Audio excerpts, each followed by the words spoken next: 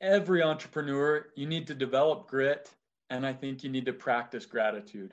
Mm. And what I mean by that, so developing grit, there is no easy business. If it was easy, everybody would be doing it and nobody would be willing to pay you for it.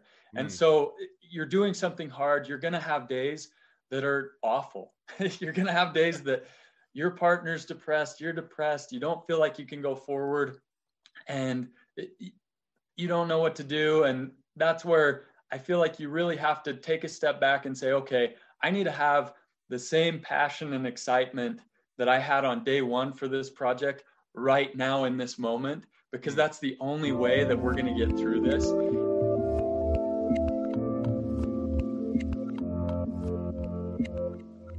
Hey everyone, this is Devin Miller here with another episode of the Inventive Journey. I'm your host, Devin Miller, the serial entrepreneur that has built several startups into 7- and 8-figure companies, as well as the founder and CEO of Miller IP Law, where we help startups and small businesses with their patents and trademarks. If you ever need help yourself, feel free to go to strategymeeting.com. And now we have another great guest on the episode. Name is Manti Gleason. And Manti, just as a way of a quick introduction, started his business, I think, in around 2015. And it started as, out of the senior project at BYU. So go Cougars. So my alma mater as well. So it's always fun to talk to a fellow BYU grad. And was doing that. As it was started, I think, as drones, and was looking at some battery technologies to how to make batteries work better, charge faster, be, basically more efficient and better batteries. And out of that, needing it for drones kind of evolved into what you guys do today, which I think still includes drones, but kind of is continuing to expand your services and how the batteries or what features they have and all of that good stuff. So with that much of an introduction, welcome onto the podcast, Manti. Great. Thanks so much, Devin. Great to be on with you. So I did kind of a very quick and brief summary or overview of how you kind of got into where you're at today. But now take us back in time a little bit. Let's hear you kind of were doing your senior projects at BYU, and how did you get into what you're doing? Yeah. So I've always wanted to be an entrepreneur. All of the people that I've looked up to throughout my life, all my mentors, they've all been entrepreneurs and um, influenced me a lot. I've started a few different little businesses just as I was growing up. I've always kind of been self-employed, just doing little odd things here and there, whether it was selling hay or teaching horse lessons, landscaping stuff. I've done a So bunch of I different gotta things there. jump again. I know I just interrupted, but selling hay is an interesting one. So did you haul hay, or did you guys live on a farm, or did you just go randomly buy hay and resell it? So we have horses, and so I got into it just out of necessity. We were buying a lot of hay for our horses, and I realized this is kind of a pain for a lot of people in the Salt Lake Valley who don't live in a rural area to get access to hay for their animals. And so Hmm. just I had just barely got my driver's license, and so I recruited my two younger brothers and said, hey, I'll buy you a hamburger if you come up to Cache Valley with me. We'll buy a trailer load of hay, take it down, we'll store it in our barn until wintertime, and then we'll jack up the price and we'll sell it for 4 times as much as we paid for it, and we should make a good amount of money. And Hmm. started out just like that, and it ended up growing into a lot more. And that's actually how I kind of built my savings early on for some of my other projects. So it was a fun little side hustle. I enjoyed it.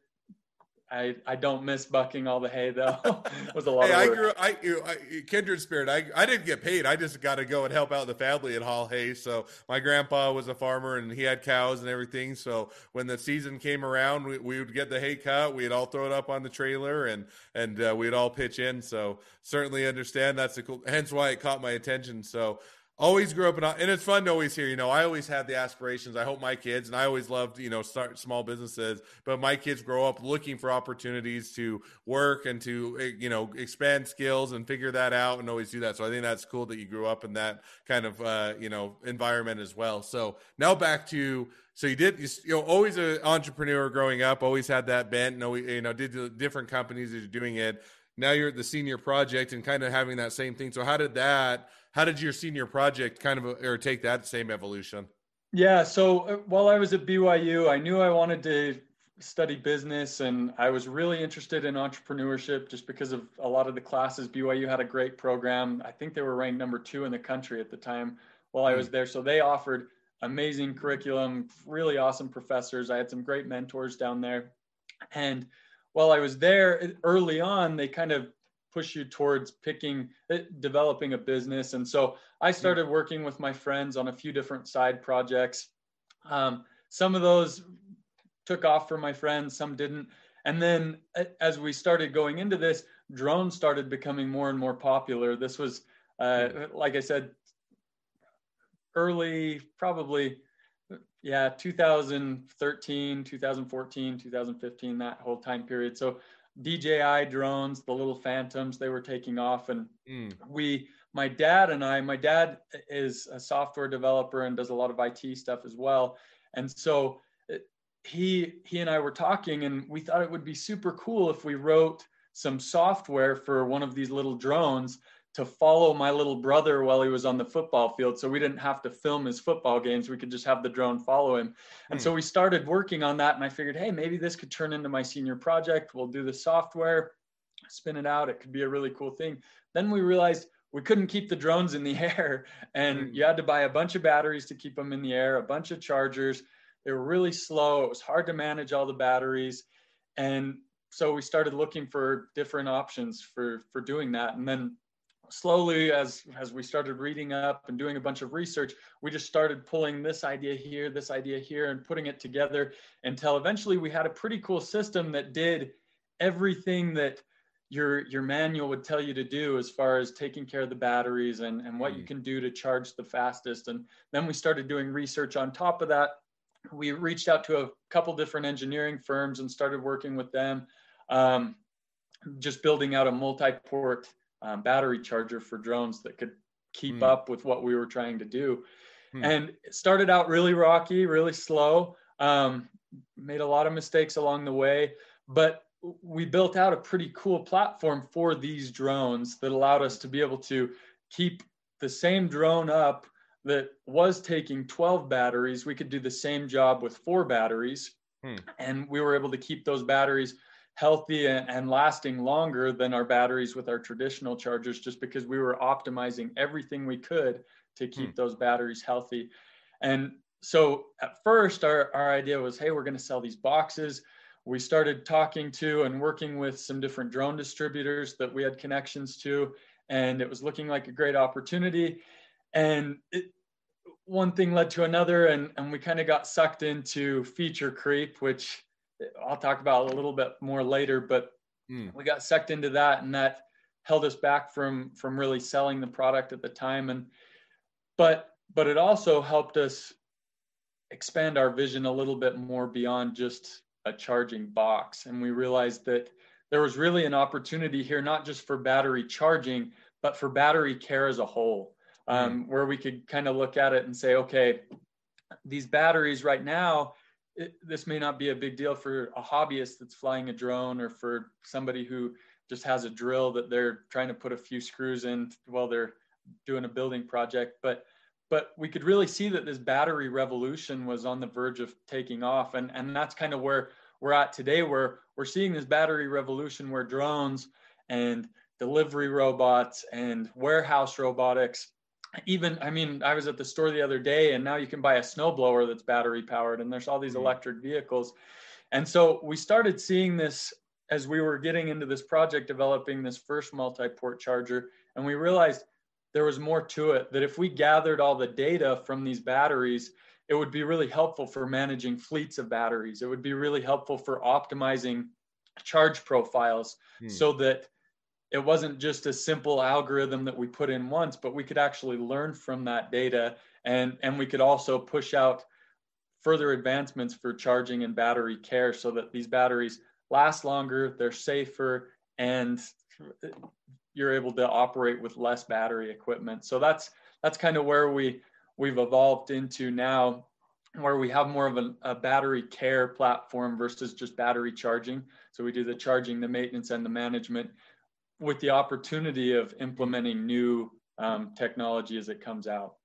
So now diving into that just a little bit, because I think that's an interesting, because it sounds, I don't know if it quite sounds like a pivot, but an expansion. But was it, simply that simple of, hey, we've got a platform now, let's do it? Was it, hey, we want to expand, and you talked a little about feature creep, and we dive into that in a minute. But, how did you decide, hey, we're going to go from a drone, first of all, from a bit of a hobby, or so to speak, to be able to do your, brother on the football game, to, hey, we can actually do this as a project. Then you said, oh, let's do this as an actual company, to, hey, this is more than drones. Was that leap from, hey, this is drones and we're going to start that as a business, to more of a battery care? Was that kind of an intentional, development of the company? Was it a falling into it? Was it a pivot, or how did you kind of end up at that place?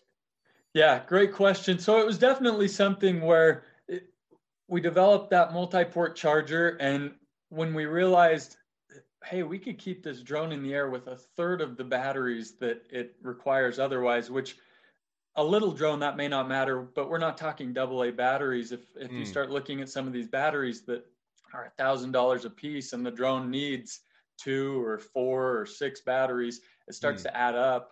And so when we realized, hey, we can do this, and we started looking at what we were doing to be able to keep those drones in the air, we were collecting a lot of data from the batteries. We were optimizing the temperature during the charge process.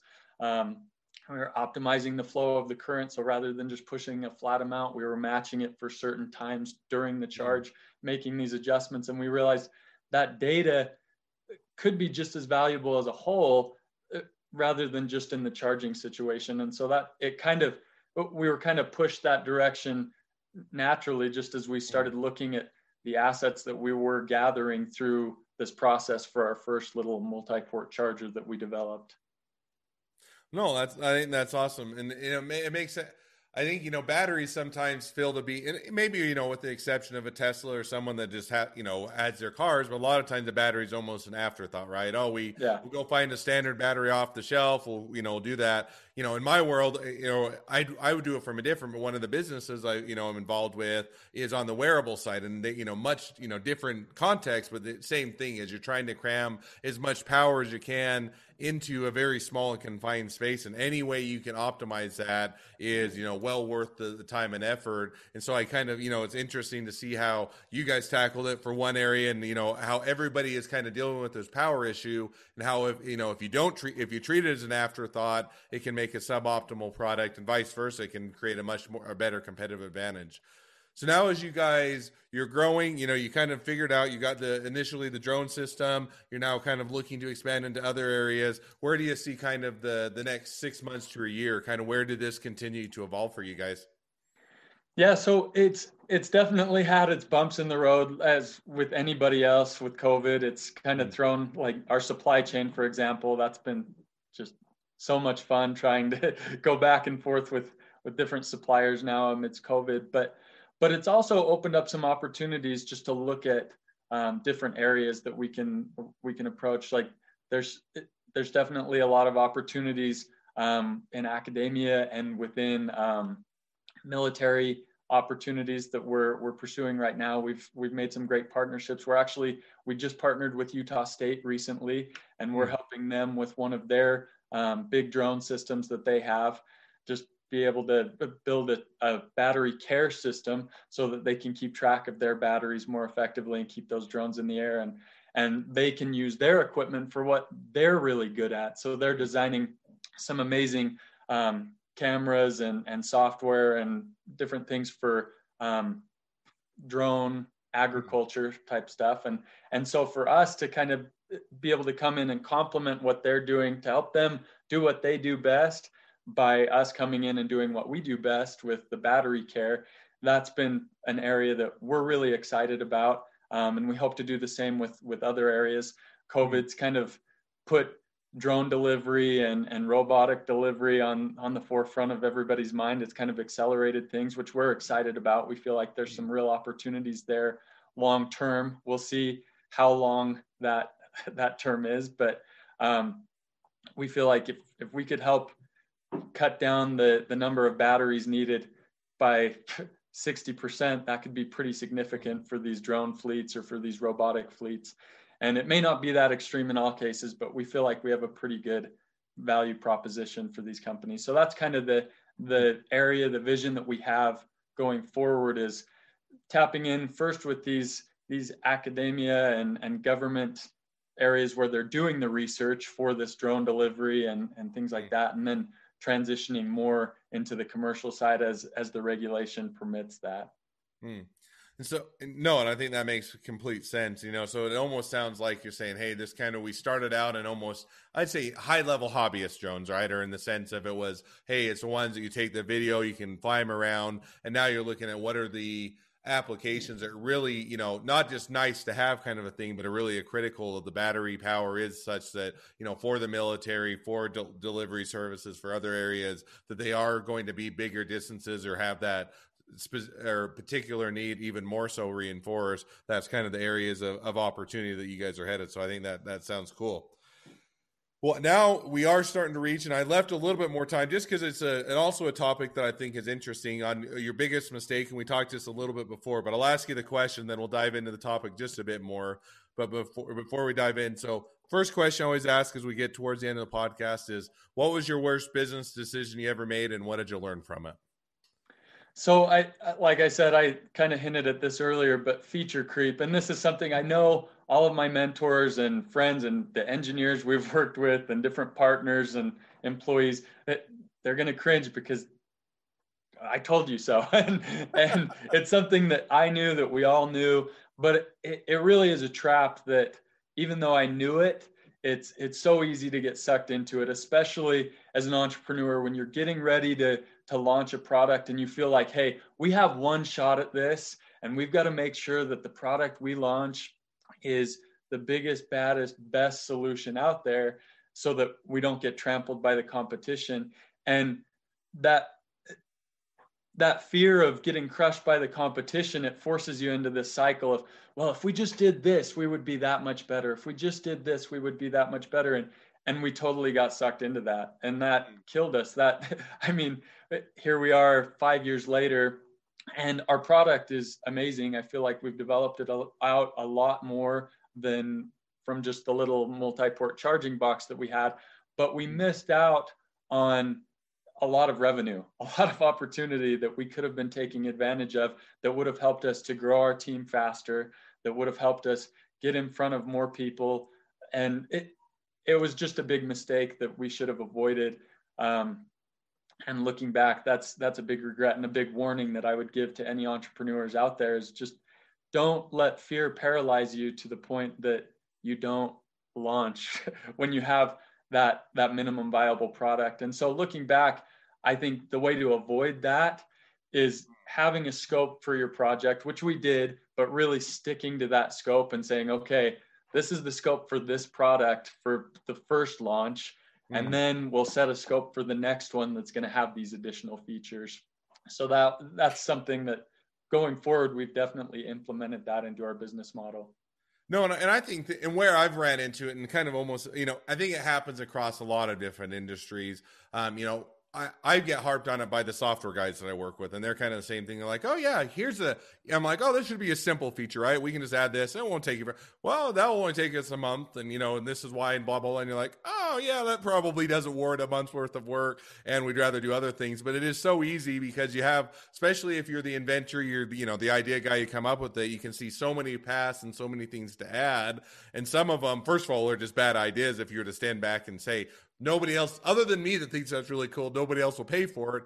Or even if they're good ideas, to your point, you start to hold off your product too long, and you miss your markets, and you miss a window. Or I like your point of, it's almost, you worry so much that you only have one shot if you introduce it in the marketplace, and it's not the perfect product right out of the chute, at least perfect in your mind, that you're going to, it's going to fail and you're never going to be able to recover, which is seldom the case. And hey, you launch it in there and you get feedback from the marketplace. The feedback is valuable, helps you to even make it better, helps you to know what the pain points are, what they're going to pay for, what they're not. And kind of, I hate the term minimally viable product, but And I'll give you my short reason why. So, minimally viable product in my mind always sounds like you're putting out the crappiest product you can as quick as you can. And I'm like, well, I don't Yeah. want to put out a crappy product, but I think, more, I would say maximally viable product, but more of look at your constraints, look at how much time, what your budget is, when you need to do it, what the scope and the specification are, and then give the best product you can within that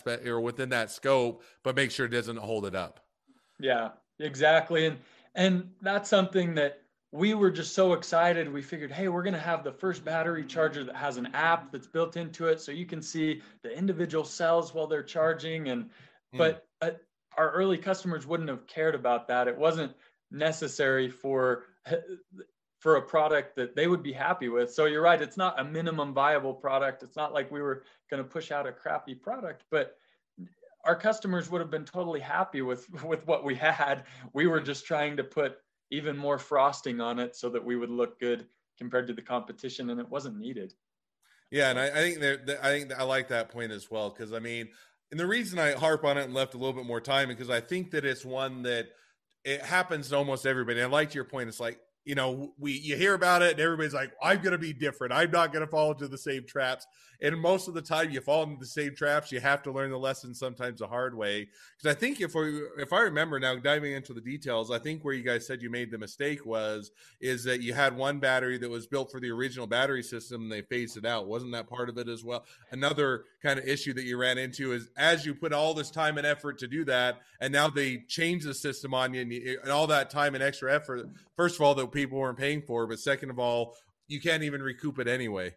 yeah, exactly. We had focused all this time and energy on this drone. We had done all this market research, and these were the drones. Like these two drones were the ones that were dominating. And then right as we're getting ready to roll out our product that we were so proud of, the drone manufacturer rolls out their next model, and it totally sets us back. And so it really forced us to take a step back, and it was a painful step, but it also helped us to look at our system and say, okay, how can we avoid this going forward so Hmm. that our product doesn't get phased out every year when this drone manufacturer or that drone manufacturer pushes something out? How can we make it a little more dynamic and a little bit more of a product that really fills a need so that these manufacturers want our technology to work with their technology?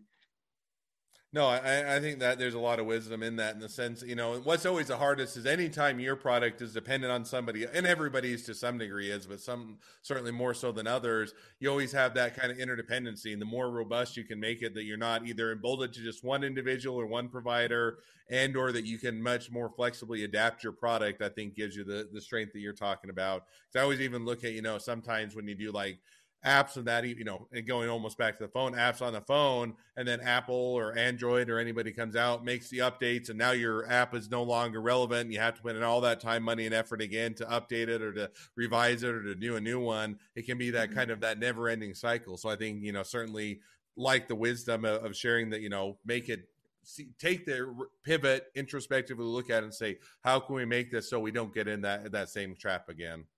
Yeah. With that, now we'll jump to the second question I always ask is, so now if you're talking to someone that's just getting into a startup or small business, what would be the one piece of advice you'd give them? Yeah, so I would, and maybe this is just the season that we're in, but the thing that keeps coming to my mind as I've been thinking about this question is every entrepreneur, you need to develop grit, and I think you need to practice gratitude. Hmm. And what I mean by that, so developing grit, there is no easy business. If it was easy, everybody would be doing it and nobody would be willing to pay you for it. And Hmm. so you're doing something hard, you're going to have days that are awful. You're going to have days that your partner's depressed, you're depressed, you don't feel like you can go forward, and you don't know what to do. And that's where I feel like you really have to take a step back and say, okay, I need to have the same passion and excitement that I had on day one for this project right now in this moment, because Hmm. that's the only way that we're going to get through this.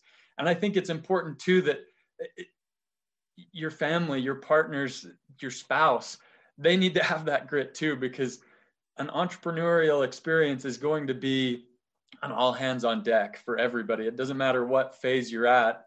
It's it's taxing on your family, on your partners, on your employees, on you. And so making sure that everybody that you work with has that understanding, has that grit with them will definitely help carry you through those down days. And then the practicing gratitude side of things, the reason I bring that up, I feel like it does a lot of things for you. As an entrepreneur, practicing gratitude, it will help you make and save so many relationships because you're going to strain a lot of relationships when you're going out and you're starting a business and you're doing this early on, you're asking for free advice, or you're working on a project and it fails, or you're bootstrapping and maybe it doesn't work out just right and you don't pay your investors back as quickly as you wanted to. Everything that you can do to show the people that you're working with that, hey, I'm in this, I am so grateful for your help. It'll help you a lot. And it'll also keep you in a positive mindset where you can take a step back and you can be teachable.